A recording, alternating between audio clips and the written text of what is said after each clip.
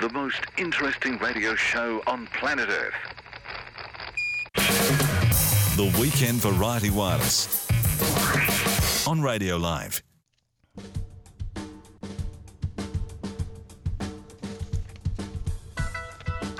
Good evening, everybody. Welcome along.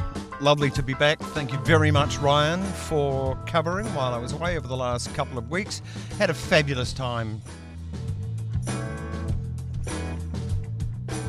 So the next two shows are going to be 4-hourly expositions of what I did in the holidays. There'll be a slideshow.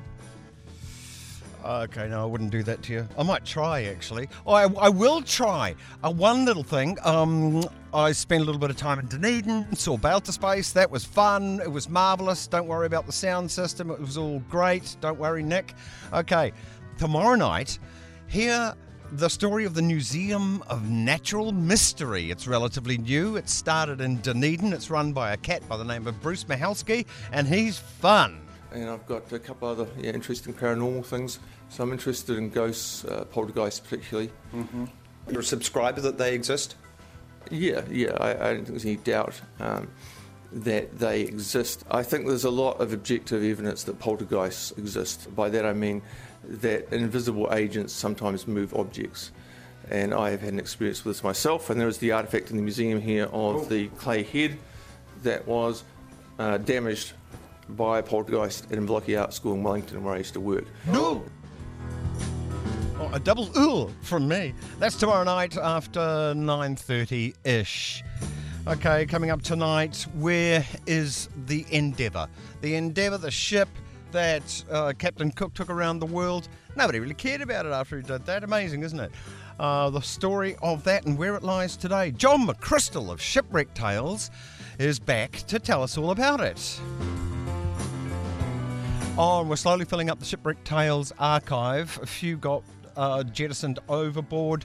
We are next to Lasty Pops of making it entirely complete. I forget what the fancy word for next to Lasty Pops is. That will do, I think you understand. Tonight, the Mikhail Lermontov. The ship lies at the bottom of the sea in the Marlborough Sounds. Oh dear, oh dear, oh dear. And it does seem like a good Kiwi made a very, very bad mistake. They sailed very close to Anakakata Bay, where a family that had lived there for around 20 years watched it sail by and was so impressed they even radioed the bridge to say, "Christ, that looks amazing. Ship that size that close in. Never seen that before." And they wished Jamison, who was answering this call, a very safe and pleasant journey. Jamison seems to have made an impulsive decision to steer between Cape Jackson, which is part of the mainland, and this little offshore rock which has a beacon on it called Jackson's Head Beacon. Big mistake. All right. Weekend Variety Wireless, as usual, the first hour dedicated to sciencey stuff, Grant Christie and astronomy later this hour. But next up, Rochelle Constantine, marine biologist. Have you ever wondered, what do whales drink? You're tuned in to the Weekend Variety Wireless.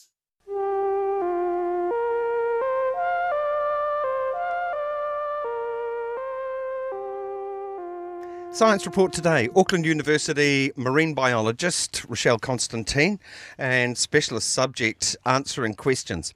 We're going to go through some fun facts and some sad ones today. G'day, Rochelle. Hello. Okay, I've got a question about whales. Whales, one of your specialist subjects. Yes. Cetaceans, shall we say. Yeah, that includes them all. Right, that's porpoises and Delphinidae. Yep.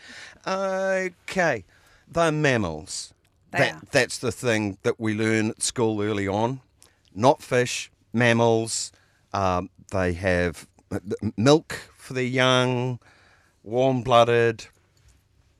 But we have stories of castaways on the ocean, and you can't drink the salt water. You die. You go mad. So, how do whales drink? What do they drink? Can they drink salt water? What's the deal? Well, they don't head out and get a glass of water like we do. They actually get their fresh water from their food. So water is a byproduct of metabolizing food. So along with fats, carbohydrates, those are metabolized, water comes out of it. So actually whales and dolphins, all of the cetaceans, all in-water mammals, get their water that they require to live directly from their food. So they don't drink water. They take in salt water, of course, but where they're highly specialised, or their kidneys are highly specialised, right, is they have a kidney very much like ours, and it's a little bit longer and slimmer, but the basic function and processes and makeup of it is exactly the same as in all mammals. The thing with cetaceans, and in fact all marine mammals, is when they have that point of filtering their plasma, the blood particles through the kidneys to get rid of wastes, in this case it's salt waste, they have the normal process through the glomerulus, which removes the salts and various byproducts, but then they have these very long, what are called loops of Henle. So they're very, very long, but it's sort of like pipe work, in the kidney. So this long ducting. Just as an aside, I love the names of these organelles. Loops of Henle, ampullae of Lorenzini. Oh yeah, crypts of Lieberkühn. Oh, I love that one. That's my favourite. Yeah, but anyway, loops of Henle. So so they have, compared to us, they have these very long loops of Henle, and it's in there that they absorb as much water, fresh water, back out of the products that are going through their kidneys. So we a lot, right, compared to whales and dolphins. They actually don't excrete urine the same way that we do and in the same amounts. So the only do they do wheeze? Do they have a wheeze hole? Yep, they do wheeze. They've got a wee hole just the same as us. Okay. They do, but what they've only been able to actually measure this in captive pinnipeds and seals, because they come out on the out on the platform and they can measure all of these bits and pieces. And what they found is they actually excrete urine that's about 2.5 times as salty, more salty than the seawater surrounding. So it's highly concentrated salt urine. You'd have to, otherwise you wouldn't be winning in this fight against the salt. Yeah. And so they, like I said, where they win most is by this extra sort of process of extracting water out of the urine in the kidneys, so those specialised kidneys, right, and that's how they manage to maintain that sort of balance and get enough fresh water to survive. Right. So is their wheeze a little bit more like ours after you may have run a marathon while drinking a bottle of vodka? Exactly. Yeah, it's not pretty. Yeah. We're kind of thirsty animals, aren't we? We are. I suppose, well, obviously in comparison with the cetaceans and seals and things, wasteful.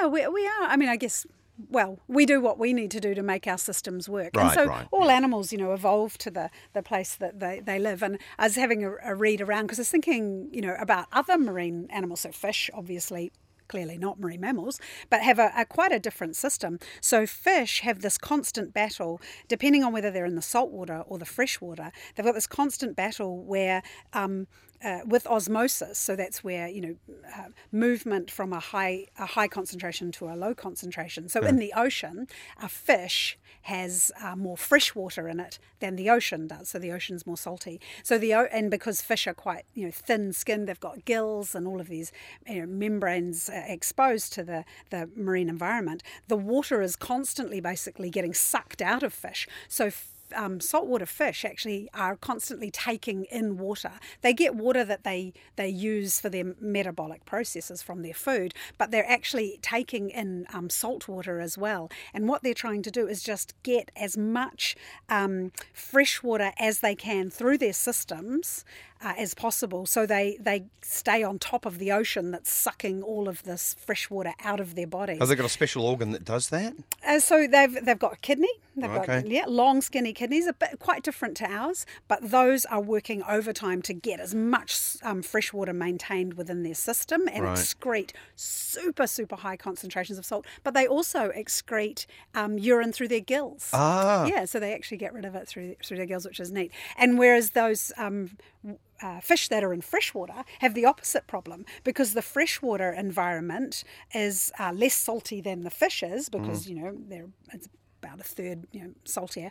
And so the freshwater is trying to come into the bodies of fish. So basically what they just do is they're constantly peeing. So freshwater fish are constantly excreting fresh water to just try and not explode because they're absorbing.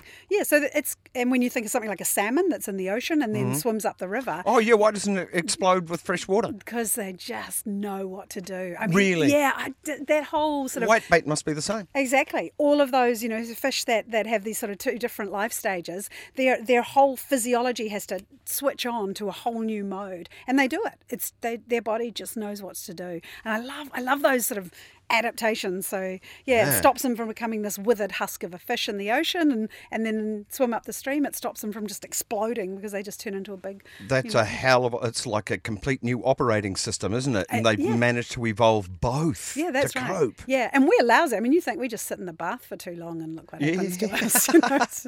Yeah, that's right. So, a fun salt fact. How much salt is there on the earth? In the oceans? Yeah, if you took all of the ocean, the salt in the oceans, and you took all of the water away and just had salt, covering the terrestrial mass on our planet, 42 metres deep.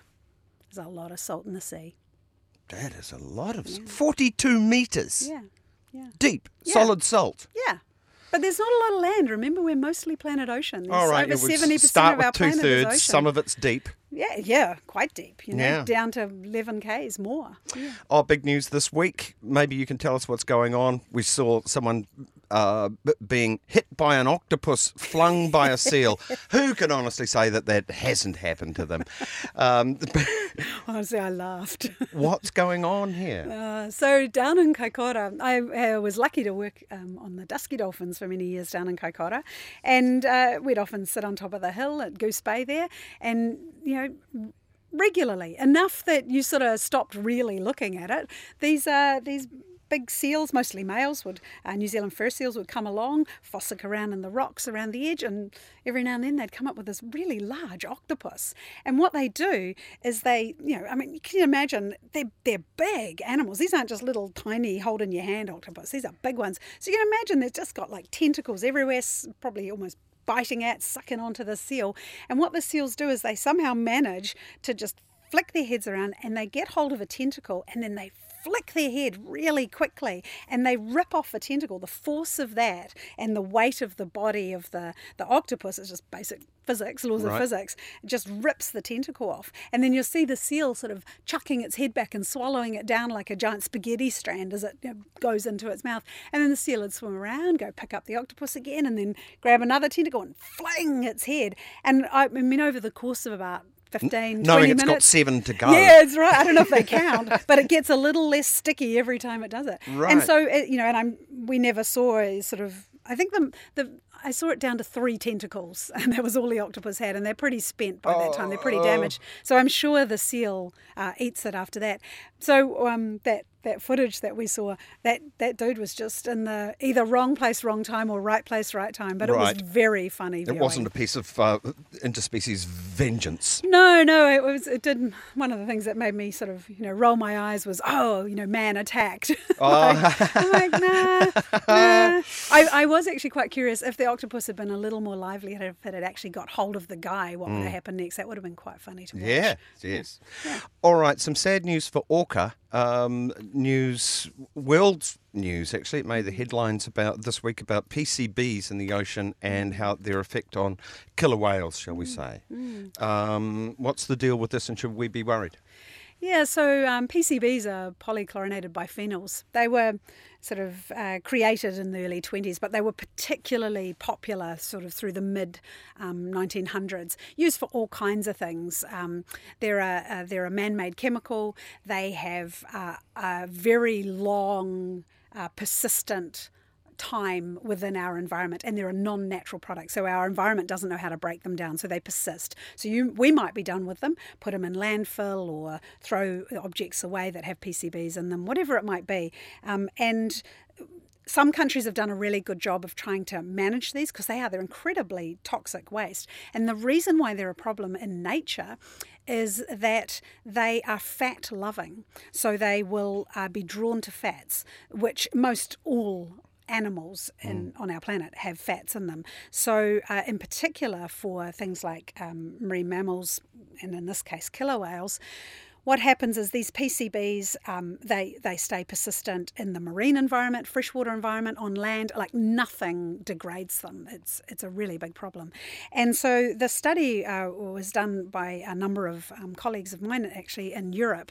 And what they looked at is the level of these PCBs and how they are affecting killer whales. Now, we've known for a long time in marine mammal land that PCBs cause immunosuppression, so it's a suppressed immune system, and they also cause infertility in marine mammals. So they, because marine mammals, especially the dolphins, those sort of top order feeders, they will bioaccumulate these in their fats. And the further up the food chain you get, the more higher the concentration. That's right. So you might have some PCBs, say, in the sand, and then a crab eats that, a fish eats that crab, a bigger fish eats that fish, and then a dolphin eats that fish. And so all of those accumulated toxins, which were just in the sediment to start with, move up more and more and more, and they get more and more pronounced as you move up the food chain. So something at the very top of the food chain, like a killer whale, is going to get more than its fair share. Now, they'll store these in their blubber, and in particular,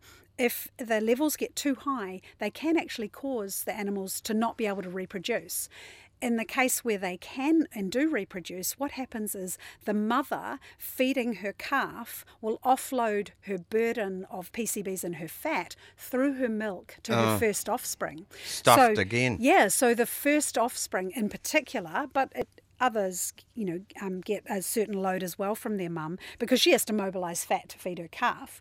They get hit with this massive burden of PCBs. So right from the get-go, they're getting a toxic load in their milk. How's it affecting the population? And is it here as well? Yeah, so it's a really big problem. So what they've looked at a global, where good data exists on PCBs, and they've found Japan, Brazil, parts of Europe, a variety of parts around the world that have these high burdens of PCBs within their ocean systems, in the soils, sediments. They haven't done anything to try and trap them, that these killer whales have got such high loads that it's making them infertile and it's making their immune system not work. And in the case in Scotland, for example, the burden, they think, is one of the primary contributors to the decline in population. I think they said there's about 8 killer whales left in this population. And no record of a calf, an orca calf, for 5 years. Yeah, that's right. And it's a really big concern. And their modelling predicted that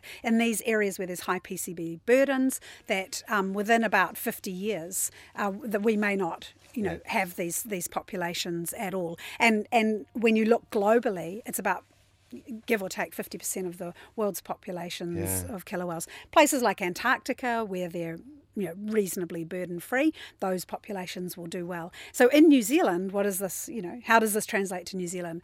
So work that's been done on the toxin levels in killer whales in New Zealand waters, they do carry some toxin load, things like DDT, some of those chemicals that we've used, but those levels of PCB, PCE, which are not or barely detectable in New Zealand. We are lucky that we haven't had a huge, highly industrial, problem here. It's not zero. It's certainly not zero, and they are detectable because killer whales are often feeding coastally and in those areas where it comes off the land. But this is a really big lesson in be careful what we make because nature can't always work it out. Right, and this is a bad one that this accumulates. This is a really bad one. It's a really big concern. Mercury does the same, doesn't it? Yeah, well, mercury as well. And the thing too is that PCBs don't just affect killer whales; they affect us as well. Right, we're a top predator. Yeah, that's right. We're a top predator, and so there. I think those places like in the United States where they banned the use of them probably 30 years ago now, 20 or 30 years ago, and they've made a real big attempt to clean up sites where they knew there'd been PCB product had been dumped, and they've worked really hard to clean those up. That's what needs to happen, but Europe didn't do that, and now they're paying the price. Marine biologist Rochelle Constantine, thank you very much for Science Report this week. And coming up, all the news of astronomy and this amazing Ryugu effort with these little things that look like you can buy at PB Tech being thrown at an asteroid. You're tuned in to Graham Hill's Weekend Variety Wireless on Radio Live.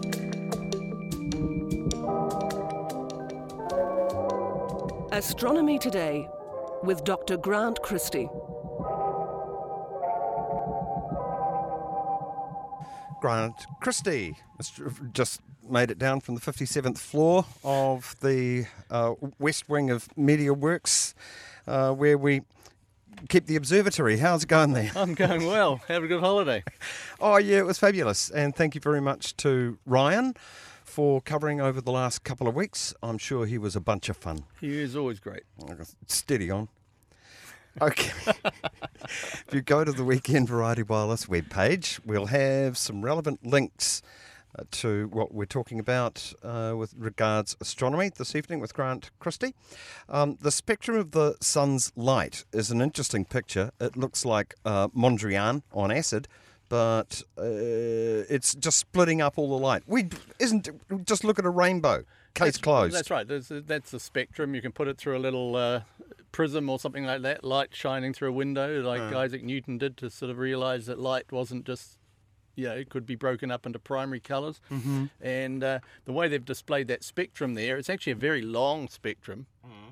And so instead of having it stretching miles along a page, which you can't really do, they've broken it up and it's all wrapped around. So you can see it starts off at the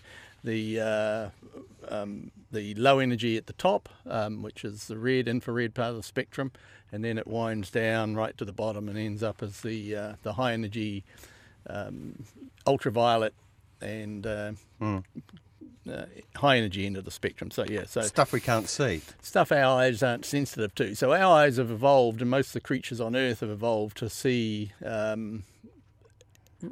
for our peak vision to be aligned with the sort of peak light colour of the sun's spectrum. So that's in the yellow-green part of the spectrum. Mm-hmm. Obviously, there are creatures that see at night and using infrared and other things, but they're sort of kind of creepy and weird. But people that live in, or creatures that live out in the daylight have eyes that are tuned for that, and things like chlorophyll and everything. Yeah. But the interesting thing is that not all the light that sun produces gets to us, and you get these little gaps in the spectrum. The little article talks about missing light from the sun, and it's so why did you get those little black bands? And they're quite clear, aren't they? It looks like a Very DNA clear, test. Yeah, it's been known. They've been sort of identified and mapped since the early 1800s, but they weren't really. It wasn't understood until the 20th century in detail of what these lines were and what they meant. You needed quantum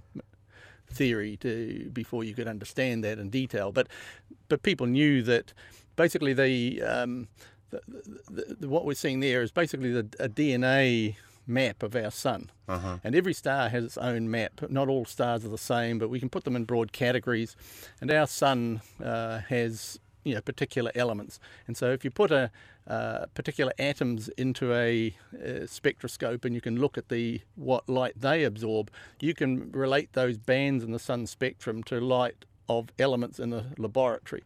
So that was the first thing they started to do. They started to see this sort of like you could get some table salt and burn it in a flame and look at the spectrum of that orange flame that burning salt produces, and they could see lines in the spectrum. This was even back in the sort of 19th century. Yeah. And then they could map. They realised that those patterns of lines they see in the laboratory, hey, these match the ones we see in the sun. And so they were able to realise that the lines in the sun spectrum related to actual elements that they could identify on Earth. Now, there are some lines in the sun spectrum that have never been identified with anything yet. There's some sort of molecules or something like that are an unusual combination, and nobody's quite figured out which ones produce those lines. But the vast majority are known and mapped. The sun with a temperature around about 6,000 Celsius has quite a lot of lines in it. If you heat the star up a lot more than that, you only get far fewer lines in the spectrum, And if you cool a star down, like it's a sort of a red giant or something like that, maybe more like 3,000 degrees, then you suddenly start seeing the lines of molecules, not atoms. You start seeing all the molecules turning up, and you get blanketing of the lines because the molecules spectrum produce far more lines than a single atom. So when you put salt on a flame and you get the yellow look, is that the sodium or the chloride or both? Well, I understood it was the light of sodium, that orangey colour. I'm not a spectroscopist, I must admit. But so basically, astronomers can figure, by looking at the spectrum of starlight, and it's a huge part of astronomy, you need big telescopes usually because you're spreading the light out, and so you need to gather a lot of it in order to do that.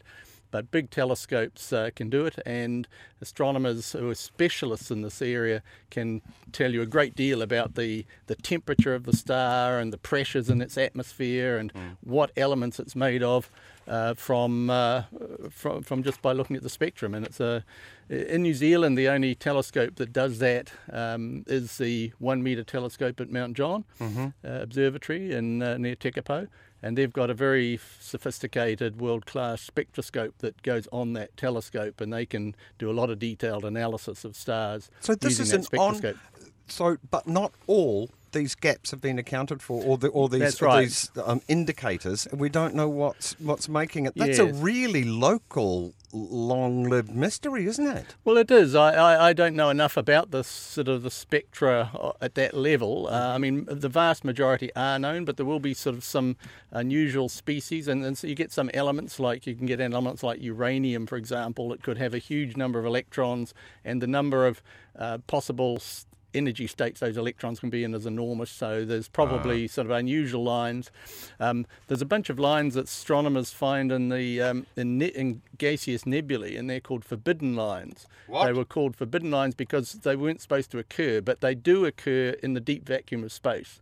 So that very improbable things can happen when you've got many light years, thousands of light years potentially of space, empty space, and light travelling through it. So you can get these unusual, rare lines that you can't actually reproduce on Earth easily because we can't create those sort of conditions. Wow. So they have these historical names like forbidden lines. People, when the physicists first saw these lines in spectrum, say, well, how on earth can you make that? What on earth is doing that?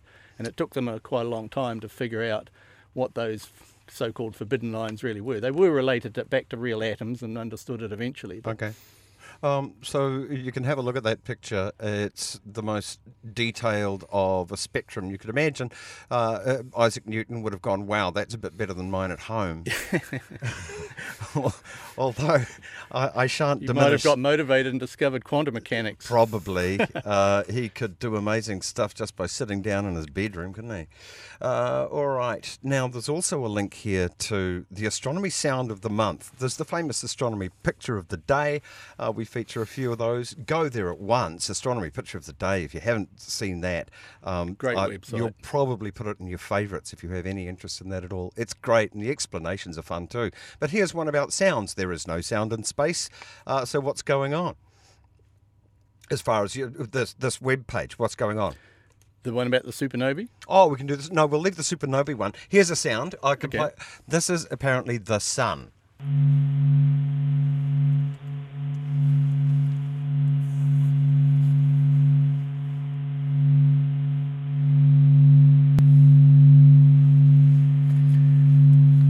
Right, well, I would understand that to be the conversion of the vibrations of the sun converted into audible sound waves. Right. So what they discovered, it's basically the way sort of the geophysicists can tell us what's inside the Earth by looking at earthquakes and how they bounce around inside. The same sort of waves get propagated inside stars as well, and they actually show up on the outside of the stars and the sun as sort of the little subtle movements in the surface, and they can measure that vibration now. It's a big part of astronomy because it's an important way to probe what the interior of stars is really doing, and so by measuring the sort of acoustical spectrum of these waves, you can actually get a picture of it's like X-raying the interior of a star. You can do that, and there's it's a big part of modern astronomy. It's difficult to do. You need really big telescopes and spectrographs and stuff like that to do it. But so it's not something we've ever done, but it's an important probe. So I think that's what they're looking at, these waves and converting them into a sound. Yeah. There are some. These are things that are taken from measurements in space, transferred into something that is hearable by our ears. And I quite like the fast radio bursts because they're kind of obvious. A fast radio burst is a very mysterious thing, isn't it? Yes, it's still, well, they've got sort of some idea of what's causing it. That's narrowed down in recent years, but they 10 years ago, they were a total mystery. Okay. Here's a few of them, each going, yoink.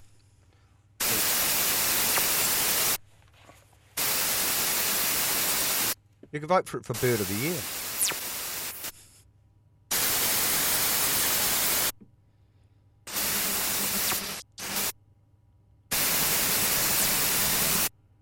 Right, that's the collection of fast radio bursts.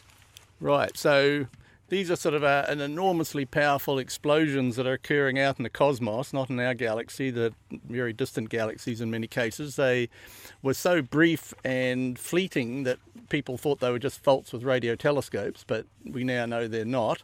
And they're frustratingly hard to study because they just occur at random. Unless your telescope happens to be pointing at that place, it's very hard to, and they only last like a short time. Some of them the short radio bursts only last a few seconds, and there's other ones that last up sort of might run out to longer than that, about sort of more like sort of 30 seconds or something like that. So they are related to what's happening at sort of black holes and neutron stars at high energy physics, but the large, very large telescope array that they're building for radio telescope in South Africa is going to have the capability of monitoring huge chunks of sky and recording these. I mean, we know they must be occurring at an enormous rate, many, many times a day, but unless your telescope happens to be pointing at one at the time, astronomers can't get it. Are they going to have a better field of view? It's going to have a huge field of view and it'll be able to hoover them up from all over the sky. Awesome. So, yeah. I think the amusing thing with that was it was the sum total of all that had been discovered. Yeah, well, it was only a 14 handful. or something. Yeah, that's right. And, it's going to find hugely increased numbers of them. Yeah. Okay. Later on, we will hear Oasis along with the discoveries of supernovae since the 1950s, which is an amusing thing. We'll do that at the end because it's quite fun. Also from the astronomy audio of the month, and the link is on the Weekend Variety Wireless webpage. All right, big news. It's just an astounding achievement, I reckon, when you think about it. Getting this thing to Ryugu and then dropping off these little pieces of equipment. I've tried just going to the PB Tech website and delivery, Ryugu, and they go, no, it's beyond us. Yeah, they've done amazing stuff getting these things on. Yeah, they've really done well, and basically the mother craft, if you like, Hayabusa 2, was brought down when they did this first attempt at landing. They'd done some trials with the spacecraft, bringing it down, making sure they could do it, control it, bring it back again, because they have to get the spacecraft turning around the asteroid at exactly the same speed the asteroid's rotating, because they don't want to, so that all those sort of, there's a lot of things going on there. I mean, things like the solar wind pushes satellites around, so you've really, it's a very delicate manoeuvre. And then they've got a lovely picture of it approaching the surface, because the sun's directly behind the spacecraft during this manoeuvre, and you can see the shadow of the spacecraft on the surface. Isn't that lovely? And this object's around about a kilometre across, but it's not quite like taking going to a local hill near yourself and sort of say, well, that's about a kilometre across, I get some idea of the size. That hill will have a lot more mass in it than the asteroid, because the asteroid isn't compacted. I mean, it's just basically a rubble pile. Right. So it's more like a pile of shingle and stuff, and there's probably voids inside it as well. So it's not nowhere near as dense as like going and looking at Mount Eden or something like that. Right, so Mount Eden would have, or a similar-sized hill, would have more gravity if you yoinked it out there than this thing would. Essentially would. So this sort of kilometre ball of basically shingle and dust and stuff that's just being loosely held. Margarita. It doesn't have it's not super compacted, like it's not like a rock essentially, but it does take hits. You can see the sort of impact sites where it comes in and things have gone plop into it as well over time. But so it's a very delicate manoeuvre to bring it in, and the spacecraft came in and then they released this these two little landers, which we'll just call 1A and 1B. And they have attempted this before on a previous mission, but it didn't quite work. But they got them down. They just gently came down onto the surface of the asteroid. And so they touch down and they can just kind of sit there and then they jump. So they're solar powered, so they'll keep doing this for quite a while. They didn't hear from them for a while and weren't too sure, but they're both working. And so they sit there on the surface and they've got a little springy thing that just release a little spring. You don't need much of a spring to do a jump like 15 feet or 3 or 4 metres. You don't want much of a spring. No, you don't. You end up coming back to Earth. That's right, exactly, which is sort of what happened on their last mission. But anyway, so these things are just doing a little jump. The tiny gravity of the asteroid pulls them back down again. In the meantime, they take pictures, and they're not doing a huge amount of stuff. It's really just testing that you can actually do this. Why is it jumping? They just want to move to different places. They just want to bounce around on the surface of this thing, and they'll keep doing that for as long as the solar. Well, basically, they're solar powered, so long as they're still getting the sunlight, which they will, of course, every time the thing turns around. So they're not going to lose power, and so they'll stay there till Hayabusa leaves. Basically, or runs out of power. Right, but there's one that's going to get some stuff and bring it back to Earth. Yeah, so then there's another one that's they're going to be releasing later. So there's a series of these things. It's a bit hard to sort of get your head around them all. Yeah. So I was surprised. I had no idea they had 3 toys to plonk on the thing. So they've got a German one that's called Mascot, and I think next month they're going to try to deploy that and see what it does. Japanese and Germans working back together again. Yeah, it's all very international. And there's another one called Rover 2, which is also going to... terrible thing to say, Graham. So there's going to be a number of attempts to get things. The final piece, though, the ultimate aim of this is to bring a piece of the sample of the surface of this object, this little asteroid, back to Earth. It's a very primitive asteroid, and thought to have sort of predated most of the solar system formation, or very early in the solar system. So it'll be we've never had such a decent chunk of such unaltered material from the early solar system before. So it makes it back to Earth and it's packet okay. It'll be the most valuable stuff probably ever landed. Well, they'll be studying it for decades. Yeah. And sort of the people who do this sort of research on that material almost take it apart atom by atom. You can tell enormous amounts about it and its age and how it formed. Yeah, and just a reminder, we've got that other funny crawly thing that bounced on the other asteroid as well. Gosh, it hasn't been long, has it? Now we're already leaving junk on these things. That's right. Yeah.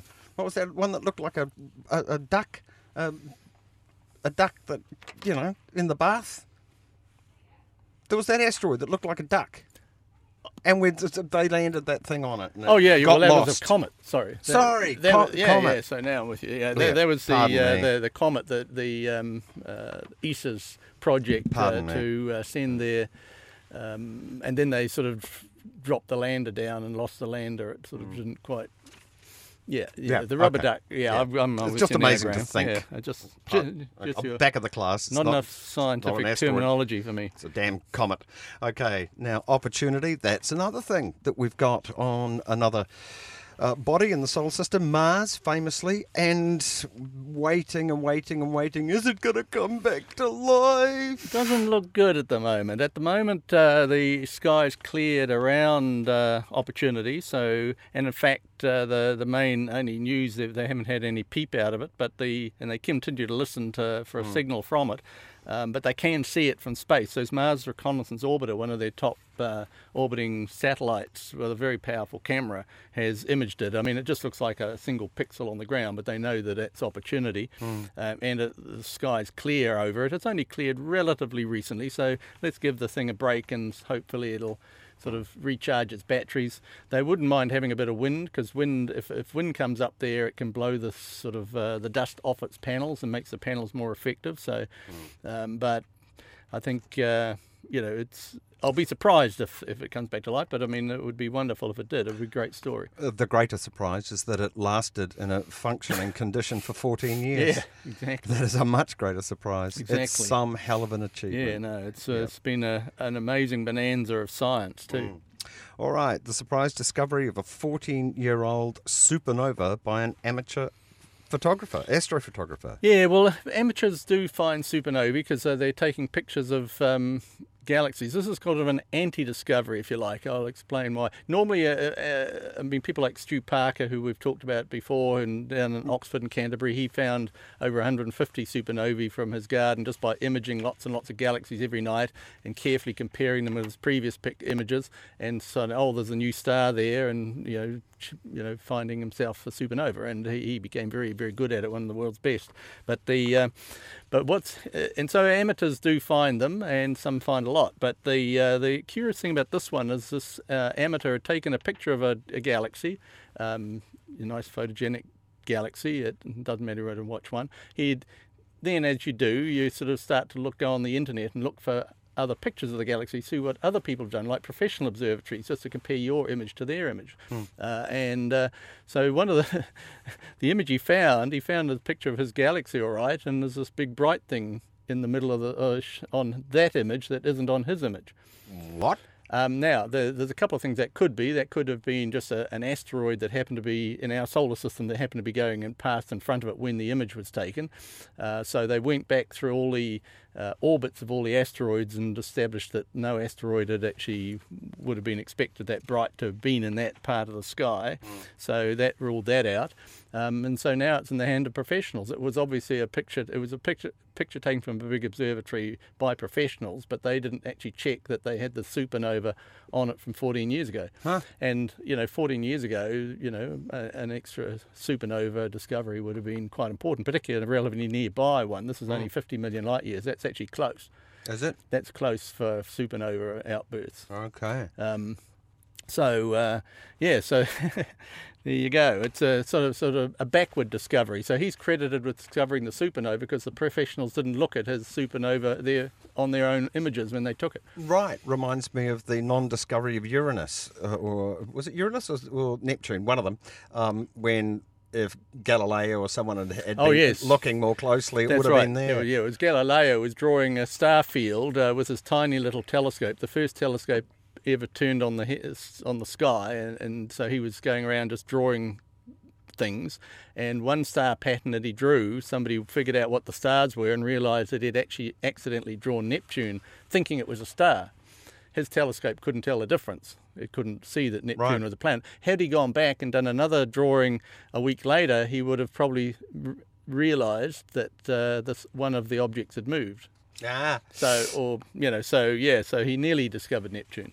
All right, quite a nice thing, although very much, I think, adapted for a human musical response. Discovery of supernovae from very, very early on, and it's the marimba sound. Every time one's discovered, and it goes through time, and as expected, you get a lot more towards the end than you have at the beginning in the 1950s. Yeah, I think it also shows the fact that supernova discoveries came few and far between for a long time.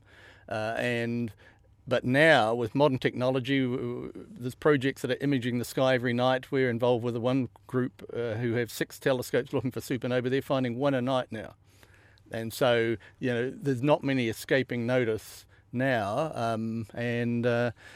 There's probably a whole lot more going on in the cosmos. I reckon there's about 1 a second going off in the cosmos somewhere. Well, okay. 1 a second, and we're finding a tiny fraction of those yet. Well, set to Oasis, applicably it's fun to watch. Oasis's Champagne supernova, the marimba is a discovery of supernova, but I think they clumped them together at the end in hundreds probably. And these supernova are all in distant galaxies. Right. We haven't had a supernova in our galaxy since 1604. Right. Predating the discovery of a telescope. So we're feeling very left out. Okay. Well, here they are, the marimba noises that go along with Oasis. Cheers, Grant. And this is the astronomy audio of the month. And the link, you can go and have a look at this and listen. The direct link on the Weekend Variety Wireless webpage. Thank you very much. Thanks, Graham. How many special people change? How many lives to live is strange? Where were you while we were getting high? Slowly walking down the hall, faster than a cannonball. Where were you while we were getting high? Someday you will find me caught beneath the landslide in a champagne supernova in the sky. Someday you will find me caught beneath the landslide in a champagne supernova. A champagne supernova, 'cause people believe that they're gonna get away for the summer.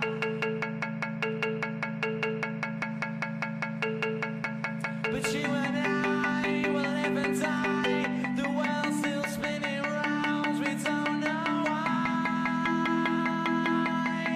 Why?